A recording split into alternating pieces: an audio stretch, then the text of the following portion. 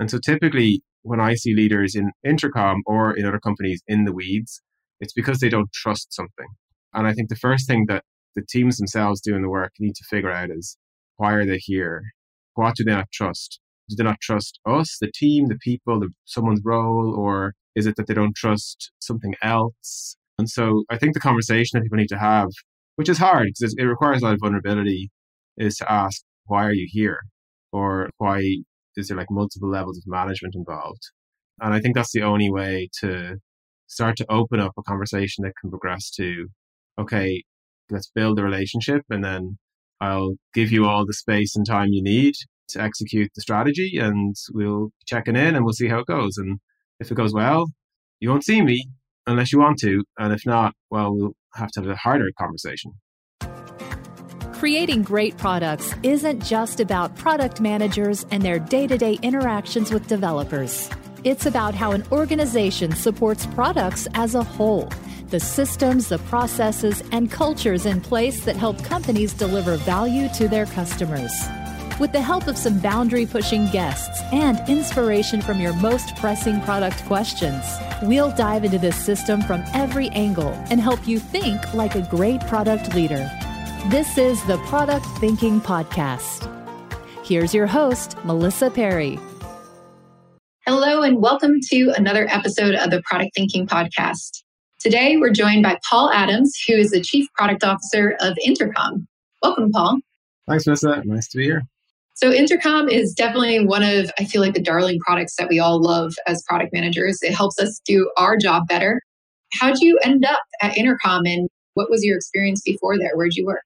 So I was at Facebook before Intercom.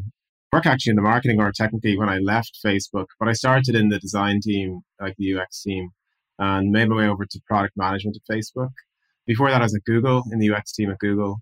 Before that, I was in UX consultancies. My background is mostly in the kind of UX world, design, research, and I found my way over to product management along the way.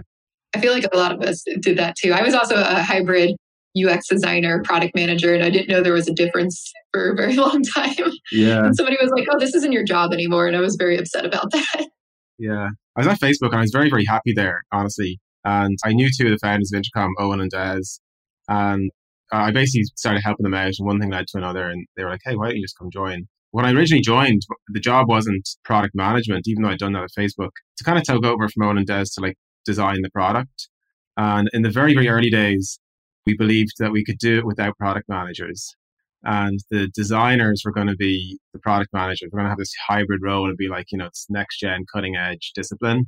But that didn't work out. That probably lasted like 6 months, and then it's time to hire PMs. That's so funny too, because we think of Intercom, between you and Des, you're at all the product conferences. You guys are really promoting product management out there. But I love that you started with, we don't need these people. I guess it was less we don't need the people. It was more like we thought we had this new hybrid role, PM and design together, like one person could do both. I guess in the early startup days, we were 14 people in the company, and it actually did kind of work for a while. That's kind of what Des did, honestly, before I joined. He was PM and UX together, business strategy, the whole thing, marketing, all wrapped up in one. And so it kind of works when you're tiny, but obviously once you have any sort of scale, you need to break it out. Yeah, that was kind of my experience too. When we were really tiny, I did both, and then we had to keep the company moving, so I couldn't do it all at the end of the day. But that's really interesting. So you were there at the early days of Intercom. What did it look like when you walked in, and where are you at now? They're worlds apart, different planets. When I joined, like I said, it was 14 people. And so here in Dublin, where I'm still based, the team here was 10 people, and we were just all in one room. And it was myself, Des, Dara, who's my peer in engineering, who runs our engineering org, who still runs it and still my peer. We've been together all this time. And it was just one big room, and we're kind of all in it together in a kind of classic startup mode, fighting for survival, fighting for usage, trying to understand if we had product market fit, all the classic things. Today, if you fast forward to today, it's rapidly changed over the years. We've nearly 1,000 people now, 5 offices around the world. The product org is nearly 100 people. So we were at a completely different scale. Yeah, 100 people. That's a huge difference and a pretty good size product org. So what does your product organization look like now? What kind of roles do you have? What do people do? How are you organizing them? The simplest way is to think about it is we have three functions. We've product management, product design, and what we call RAD, which is research and data science. And they're the three sub teams within the product org. They work very closely together, and we work very closely with engineering. And so in the early days, I remember when Dara and I first got to work together, we kind of said we were going to succeed or fail together. And that was like a big lesson I'd had in my career. The successful product teams I'd seen at Facebook and Google were like in it together. They didn't really care what disciplines was doing. It was just like, hey, we're here together as a team to build a thing for people and make it better and improve their lives in some way. And the other ones were like all caught up in like who's doing what and what role and all this kind of stuff. And so Dara and I were said, hey, we're going to succeed or fail together. And we still think that, honestly, all these years later. But we instilled that in the teams too. So even as we grew, we first went from that amorphous blob of people to like 4 product teams. We hired like 4 PMs, 4 designers, and then there was 4 engineering managers, and they form a triad. And that triad, we basically think about that triad as like their first team. So, that's the people that they talk to all day, wake up thinking about, and go to sleep thinking about probably too much. It's worked really well for us, honestly. The triads have a lot of autonomy. We set a high level strategy, and they have a lot of autonomy to execute it. And it's scaled really well. That's awesome. So one question I get from a lot of new chief product officers is, how do I think about standing up functions or different divisions underneath the product org or overseeing those people when I haven't had experience in that role? So, whether they haven't been a designer, I know you've been a designer before, but, overseeing data science, overseeing the research functions, how did you think about bringing that under your purview and having everybody work together? And what have you learned about actually running those teams that are not just product? Yeah. For me, it's kind of been a blessing and a curse because I'm a jack of all trades, master of none, is maybe one way to think about it. In that I worked as a designer for a few years. I worked as a researcher for a few years. At Facebook, I was a PM for most of my time there.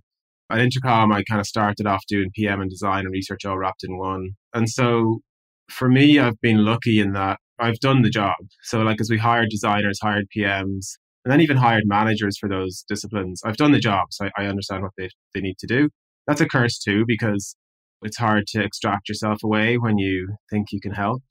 And so like getting out of the details and the weeds took me a few years to master. I don't know if I've still mastered it. I don't know if anyone does, but I'm better at it. But data science, for example, was an area where I was very weak, didn't know much at all. And what I learned to do over the years, and it did take years to get this right, was hire a leadership team below me that I just fully trust and we're in it together. And that's where we are today. Like I have directors and senior directors and VPs who report to me who run these orgs and run them very independently. And so the biggest kind of thing I would say to people who find themselves in that position is that they need to find a leader who reports to them to run the function or run the area that they trust and can empower to take it on themselves and then use them as a guide and a manager and a mentor, but they don't need the domain feedback. They're already there. So if you were weaker in data science and you had to hire somebody to lead that, what did you do to get up to speed to make sure that you got the right person in there? In the early days, I got it wrong probably is probably the best way to describe it. I didn't really know, but I'm kind of aware enough to know, like I didn't know what I didn't know. Or sorry, I knew what I didn't know. And the org changed, honestly, over time at Intercom. Like we've gone through like different phases. Like at one stage we had product analytics, which was what data science was called back then, in the product org, or it was actually an R&D and reported to engineering at one stage. Then it got centralized in the company. And so the data science and analytics function was centralized. So it was like a service to all the different orgs, like finance and product and engineering and so on. And then we broke it up again. So now product analytics and data science is back in my org. And what I did was lean on my peers, like other execs, for example, or like other leaders across the company to help me find the right people, interview people. I leaned a lot on other people in the company who did have domain expertise and people who knew what I was looking for, who had worked with me for a bit, and tried to find that kind of like nice overlap in they understood the role and what we need, understood the domain better than I did. Yeah, I think that's really good advice for people. Like step back and let some experts in to help you figure out what you need. So if you've got this great team underneath you who are running all these different domains, what have you found your job has transitioned to now as a chief product officer? Like what's your day-to-day like? What are you responsible for? versus what you delegate down to your leaders? Yeah, I delegate a lot, almost everything. I'm still busy every day, so still working on that one. I think from the early days, like Dara and I believed in giving our teams a lot of autonomy. And this has changed over the years. So in the beginning, it was just like myself and Dara with teams reporting to us directly. And then it became like we hired managers and leaders to lead those teams. Then we formed into groups. And so, once we got to a certain scale, we had to like group the teams into different areas. So we have our Engage product, our support product, and they were split into two. They had a leader, for different functions. And then they reported to Dara and I. And then we've scaled again. So now we kind of have like multi-layers. But at every step of the way, we tried to set strategy. Was what we saw our job as basically setting the strategy and building the team. And I think that's still basically our job. Like set the strategy. These days it's a cross-functional strategy, and I work a lot with our CMO Anna and our Chief Revenue Officer Leandra, with Des too. And so I'm working like very horizontally across the company now, and my head is often in other orgs as much as it is in my own org. But we try to set it up over the years so that people have a lot of autonomy. And then we would hope they give their teams a lot of autonomy. And so our job is setting strategy, then trying to make sure things are on track. The one thing, often when I talk to other product leaders, I'll often chat to different people who are CPOs or like on the journey there. So I'm never in product reviews. I haven't been in a product review in years, where we're looking at the product we're building and like critiquing it and giving feedback. I've not been in one of those for honestly years. And when people hear that, they're like amazed and surprised. They're like, oh my God, you're this product leader. Why are you not like in the product meetings? And I'm like, that just does not scale and it doesn't work and it's disempowering. And yes, I can help people, and sometimes they'll pull me in and say, hey, Paul, what do you think of this? Or oftentimes it's like if they have a dilemma, they're stuck, there's a trade-off they're making and they're not quite sure. Or I can share context from our exec team. Like I might know more about what's going on in other parts of the business. But for the most part, they do it and they do an extremely good job. And so I don't need to be down there. And I'd encourage all people who are leading product teams not to be down there, because it's fun down there, but it's not actually your job. That's so true. I find so many new product leaders just get way too in the weeds. They're like, I want to know every little feature you're putting out, every little story you write. And then they don't have time to set the strategy and the things that you're talking about. I'm curious. So this is kind of a flip question too, right? This is all really good advice for chief product officers. On the other side, I hear a lot of product managers who are like, my leaders are in the weeds. And sometimes I find that it's because they're not doing a good job communicating up to the chief product officer or like getting ahead of the questions or showing their work or diving into that. So as a chief product officer, you've got this massive team of 100 people below you. What types of information do you want to know? If you don't care about the product reviews as much, like what should people be bringing to you to get your feedback or show you that everybody's on track? What do you look for? It's an interesting question. As you started asking the question, it actually reminded me of a couple of things that I think are important context to try and answer the question. So one is that when I was joining Intercom or thinking about joining Intercom, I was actually still on the fence because I worked in Facebook at like 2010. I don't know, like more the golden era maybe. Like it's much bigger, giant global corporation today. So it's a very different place. Like I think Facebook when I was there was like maybe a couple of thousand employees. It was actually quite small. But I remember Owen and Des, we were sitting down having a drink. We were chatting about whether I was going to join and so on. Owen said to me, hey, look, the best pitch I can make to you is, yes, you can design the product at Intercom and you can design the product anywhere you go, but here you can design the company. And that really struck me because I had worked in a lot of teams, especially at Google at the time. In my experience was one where there was a lot of leaders in the weeds. Like it was a daily occurrence, like all the leaders, multiple levels of leaders would be in the weeds. And it wasn't helping things. It was slowing people down. It was confusing. Sometimes leaders didn't even agree with each other. You have some kind of product review and one VP disagrees with another VP and then they leave the room and you're all like, what are we supposed to do with that? We kind of designed Intercom to, again, be the company that I would have liked to work in and did want to work in. So I don't think we had that problem en masse. What has happened though, and has happened many times over, is that there are leaders in the weeds. And usually what's going on there is they don't trust what's going on.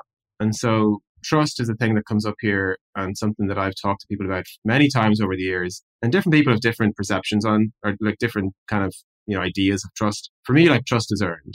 Deeply believe that trust is earned. Other people don't. They believe that you should implicitly trust and then see what happens. In my experience, for better or for worse, for me, trust is earned. And so when someone new joins, for example, a new leader, we'll onboard them as best we can. And then slowly but surely, they'll find their feet and then off they go. And so typically when I see leaders in Intercom or in other companies in the weeds, it's because they don't trust something. And I think the first thing that the teams themselves doing the work need to figure out is, why are they here? What do they not trust? Do they not trust us, the team, the people, someone's role, or is it that they don't trust something else? And so I think the conversation that people need to have, which is hard because it requires a lot of vulnerability, is to ask, why are you here?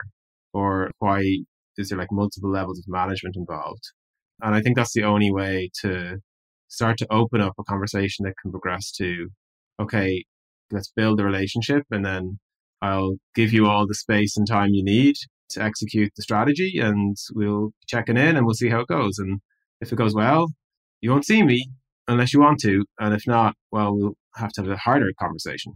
When you're onboarding a new product manager or a new leader, right, and trying to earn that trust, what are some signs that they're on the right path for you, right? Like, what are they doing? What are they acting with so that you go, okay, I think we're starting to build that bond.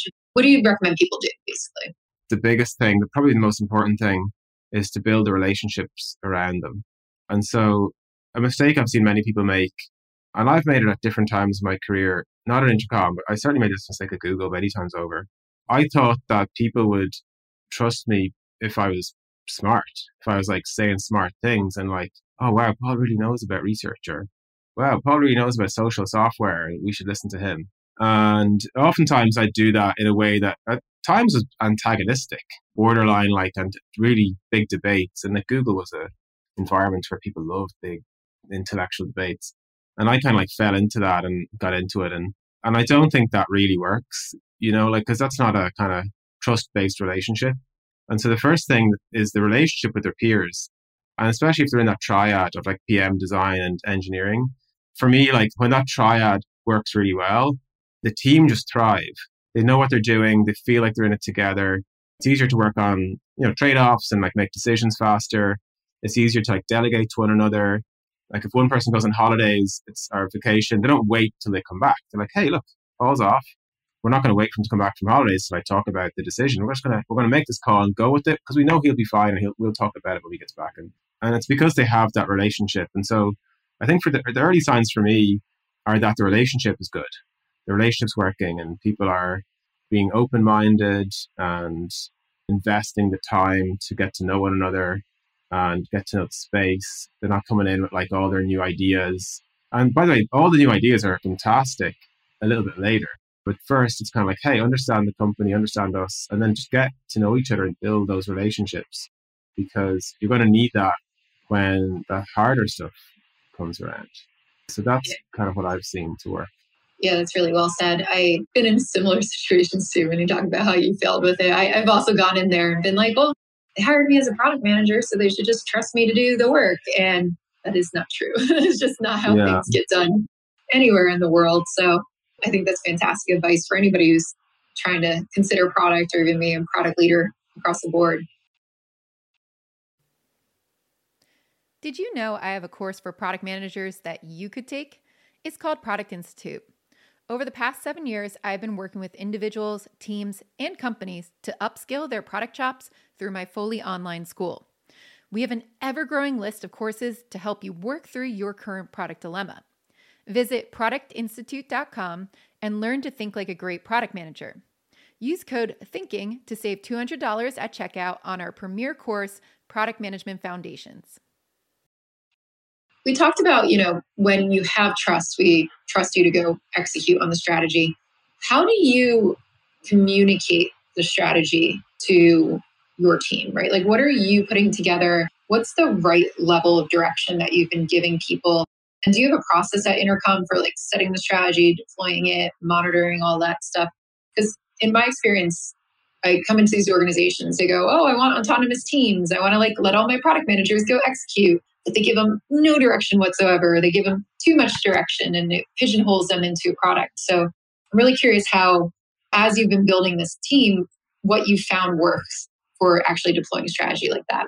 Like right across my career, I've worked in honestly some of the most dysfunctional product teams and products you've ever seen. Some of Google's biggest failures, I was on those teams. But I was also lucky enough to join other teams in Google, for example, that were highly performant. They were like Google Maps, Gmail at the time, parts of YouTube. They were like phenomenally good. And in all cases, so I'm kind of lucky enough to have seen both sides at both extremes. In all cases, the strategy side was messy, just messy. And I think the first thing people have to like appreciate is it's messy. It's messy. You know, we're all striving for like this beautiful world where the strategy is clear and concise and it cascades down and everyone's like, I know what I need to do, like, and off we go. One of the challenges is that we all work in internet software, I'm guessing to some degree, and the internet changes rapidly. Like, I think the rate of change is increasing. So like there's more and more companies, more and more startups, more and more new things. And you're operating in a world where any kind of strategy that's like 12 months out, 18 months out, is going to have to evolve within that time frame. And we see this all the time with trying to set our strategy. And I think for the most part, we have a really strong strategy at the highest level. So like we know what we want to be, we know what we need to do. We do a pretty good job of communicating it down. And then at the execution level, I think we do phenomenally well. It's one of our strengths. You know, we've built this machine and this process.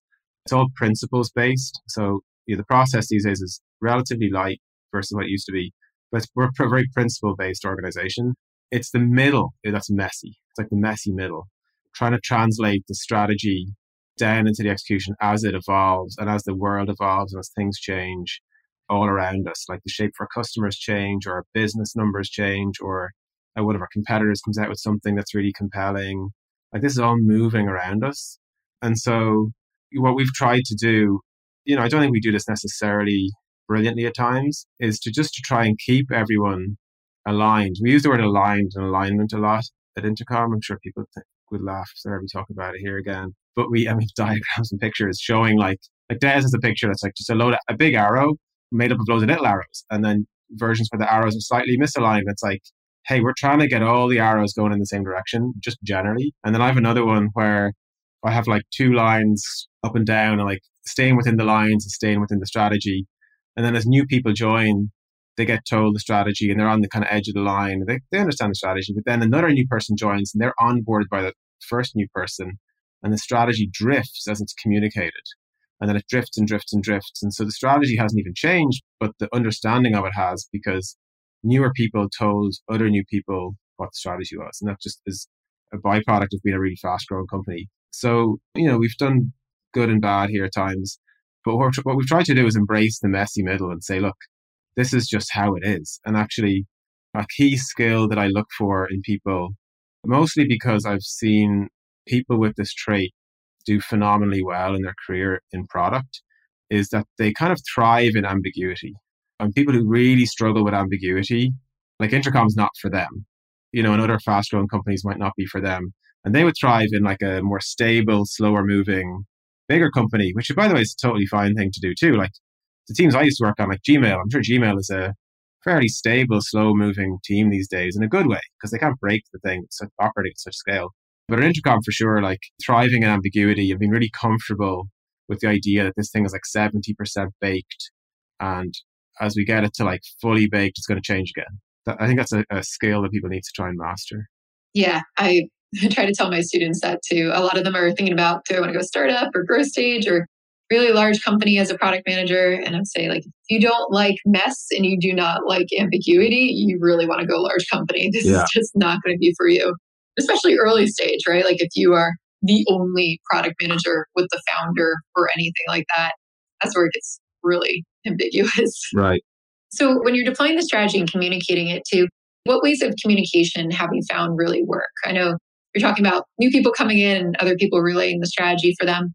Do you guys write memos? Do you have like town halls about it? Like, have you found work for communicating and explaining?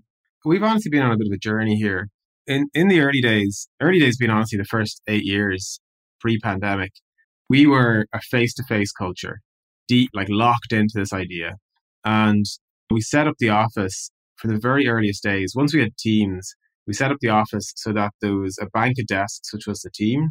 And that's like the cross-functional team. So the PM, designer, engineers, engineering manager, the researcher, like the data science, they're all sitting together in this one bank. And our team sizes are have stayed the same size more or less, which is like one PM, one designer, one EM, engineering manager, and then roughly about 5 engineers. And then we don't have back-end, front-end engineers, or we don't have a QA team either. So like it's a kind of a full stack product engineer. They all sit together, and the idea is like they talk to each other. Like, hey, the designer and the engineer should get over each other's shoulder and go like, hey, how's that working as you're building it, and so on. But the key thing we did was alongside that bank of desks, there was a room called our team room, and every single team had a bank of desks in a team room. And in the team room was kind of where the magic happened. Over the years, we got bigger, and our real estate became a thing, like a cost that mattered. We were often asked, I walk past those rooms and they're empty. Do you really? And I'm like, well, maybe they're empty for half the day, but the other half or even third of the day is like where the magic happens. And so a lot of our culture was oral. It was passed on word of mouth, all hands. So we'd have big all hands and we'd share everything verbally. And then the pandemic happened. And by the way, we also had Google Docs. We do a lot of writing in Google Docs. And then the pandemic happened and it just all went sideways. And then we realized that actually teams were working great without all that stuff. And so these days we use Google Docs. We like to use the Google Suite. And Google Docs is the most commonly used thing to share our strategy, what we're doing. And then we have a lot of collaboration in the doc. So we'll encourage people to get in the doc and comment.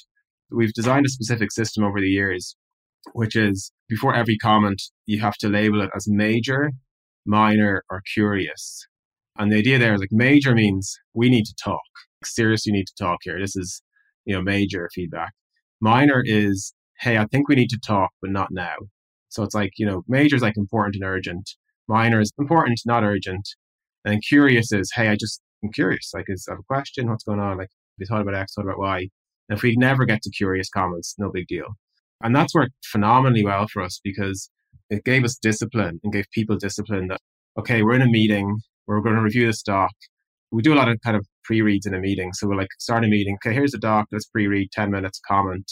And let's spend the next, 50 minutes discussing the comments. But people have learned to be quite diligent in how they tag them, knowing that we're not going to waste loads of time on something that's like some rabbit hole that doesn't actually matter. So these days, a lot of the strategy, almost all the strategy, is in a Google Doc. And then we use other tools, by the way, for other things. Like Coda is used heavily for operationalizing the strategy. And then we'll use Google Slides for like all hands and talks like that. But Google Docs are the bread and butter. I love Google Docs too. It's just so flexible. Yeah, it's brilliant. It helps with a lot of that. So you've just grown this company over, the past 10, now it's going to be 11, I hear, right? Pretty soon, years. Yeah.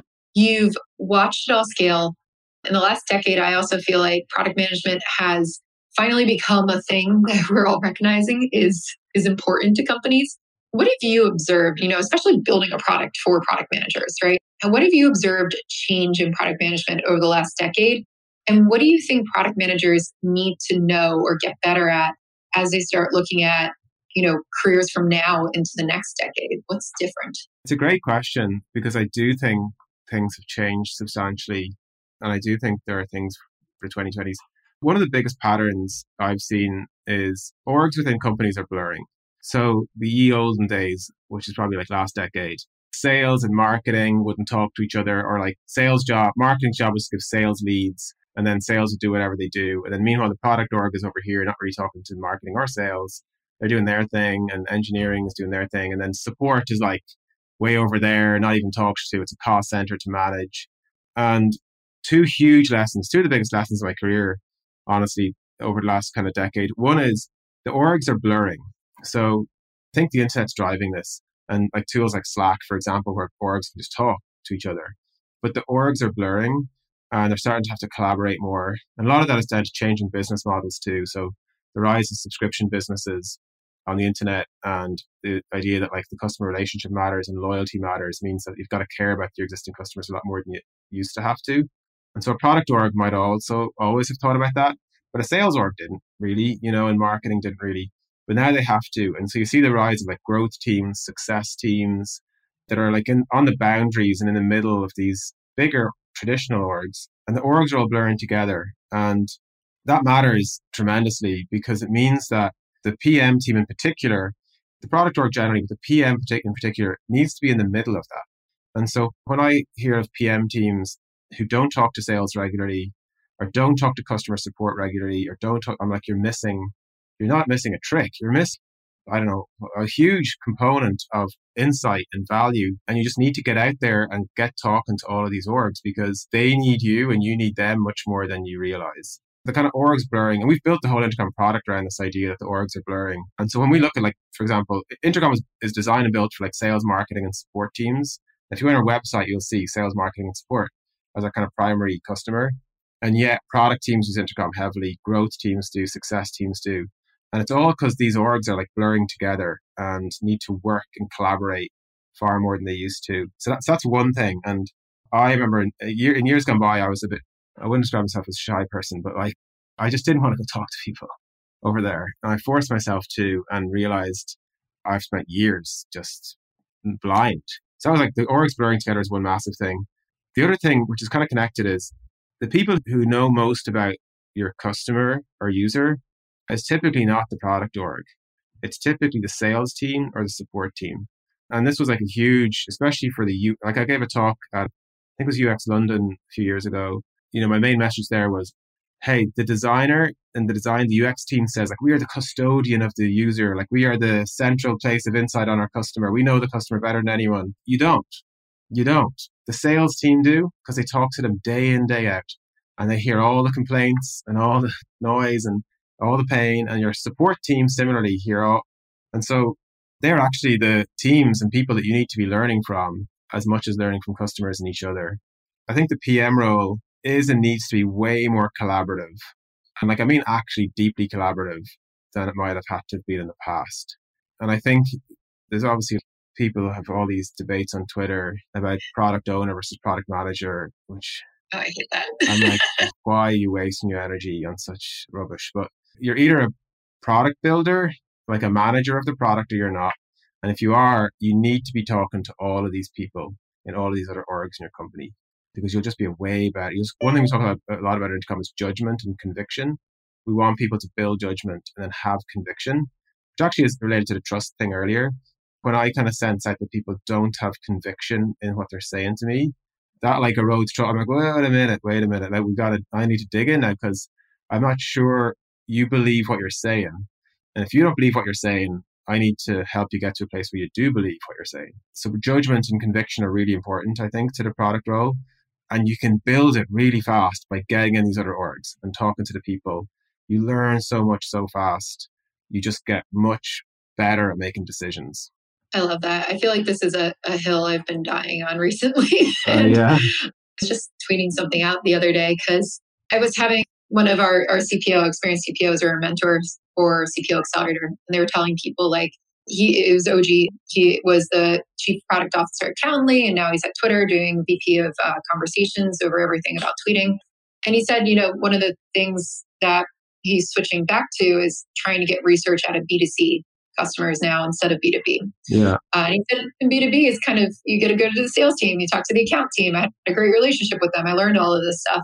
And I tweeted about it because I've heard so many B2B product managers complaining that, there's no way you can do user research in a B2B company. And I was like, you've got customers right there. Like, you've got teams to talk to customers. And then they go after the account managers and the salespeople and say, like, well, they just come over and want to make a sale.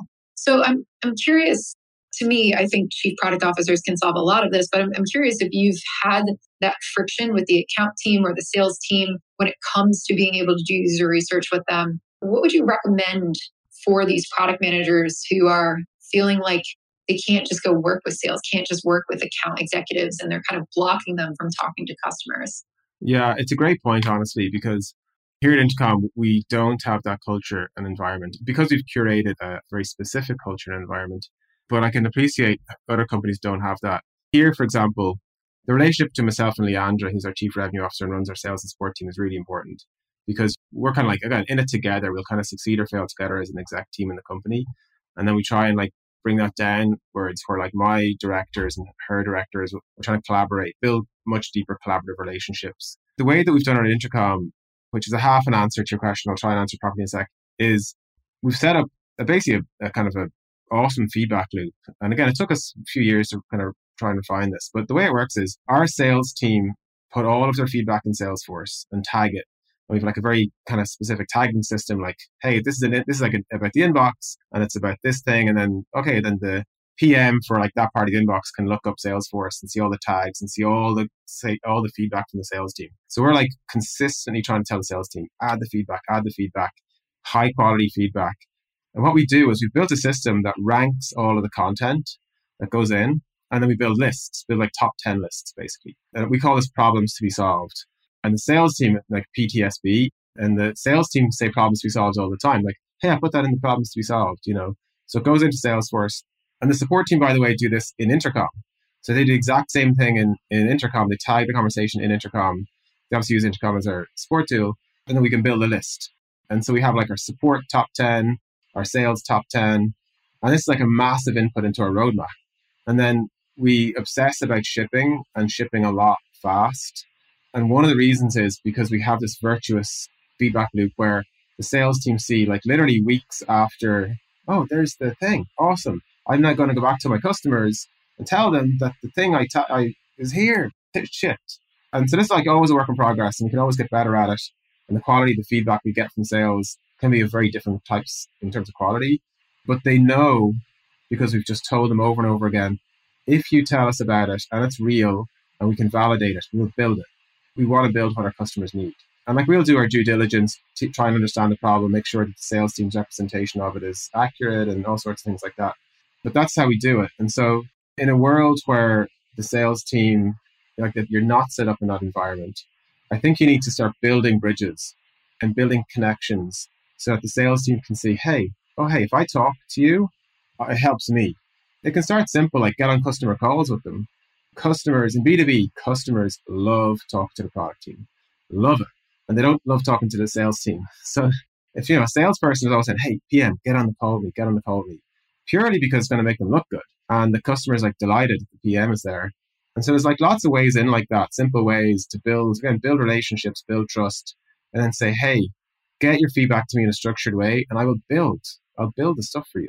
And like we're all win. And so I think just the relationships need to be built, and they can be built from the ground up. And then if you're a leader, I'd encourage people to do the same thing at the leadership level and try and build this like nice, virtuous kind of feedback loop. I think that's great advice for everyone. And the moral of the story I heard from you the whole way through this too is just build those relationships, right? Start working together. I've seen this too. It's like be one team. Don't be sales and product. Be Intercom. Be the company. We're all here for the same reason. I'll give you like the flip side. I believe like every strength has a shadow. To be fair to your listeners and not say this is like a perfect world, like every strength has a shadow. And so at Intercom, I think because we've invested so much in this culture of collaboration and like true honest collaboration and this idea that like, hey, we're in it together, we'll succeed or fail together.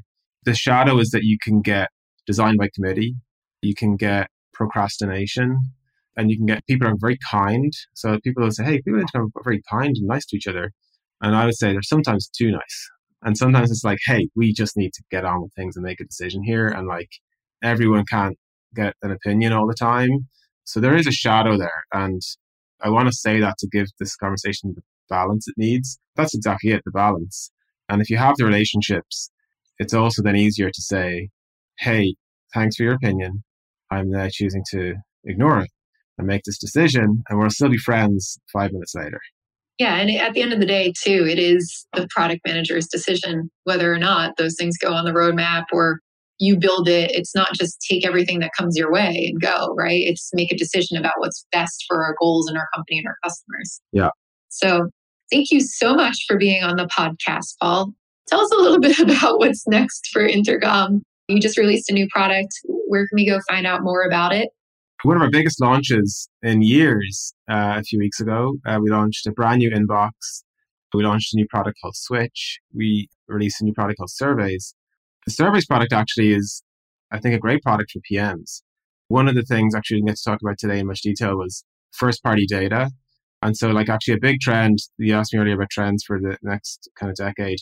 A big trend is the disappearance of cookies.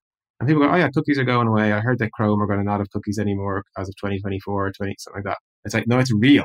It's actually happening. And so you will not have access to all the loads of the data that you have today will just disappear in the blink of an eye. And so we've been saying you need to build first-party data, which is data collected from your customers and users directly with their permission. And we built a surveys product, and it's a great way to do that, actually. We're using surveys, and it's connected into all of the customer record and Intercom. And so people are collecting first-party data and then using it to send targeted messages and triage support and all sorts of things. So that's actually another huge trend I forgot to mention earlier. And that's also connected to what we're doing next. We're thinking about this theme of first-party data. And other than that, kind of continuing to build the Intercom product. We're building next generation versions of a lot of what we do. Our Messenger, a new version coming, in-app messaging. We have a brand new inbox. And so lots going on. Great. That sounds like so much fun. And I can't wait to go check out all the new stuff that you guys are building. Thanks again for being on the podcast. If people want to learn more about you, where can they reach out to you or follow you? The best place is on Twitter. My Twitter username is Padday, which is basically Paddy with an extra A. It's Padday. I used to be very active there. I'm less active these days, but I love hearing from people and love hearing people's questions. And anytime they mention me questions, I always try and respond properly. So I'd love to hear from people. Yeah, I had to keep remembering that your name is Paul and not Padday. I know. All my friends actually call me Paddy. I always call everybody by their Twitter handles. Yeah. All my friends call me Paddy, so it can be quite confusing in my own personal life, to be honest. That's awesome. Well, thank you so much again for being on, and thank you for listening to the Product Thinking Podcast. If you like this episode, please remember to subscribe so that you get a new episode every Wednesday. We will have another Dear Melissa where we're answering all of your questions next week. So if you have any questions for me, please go submit them at dearmelissa.com, and we will see you next time.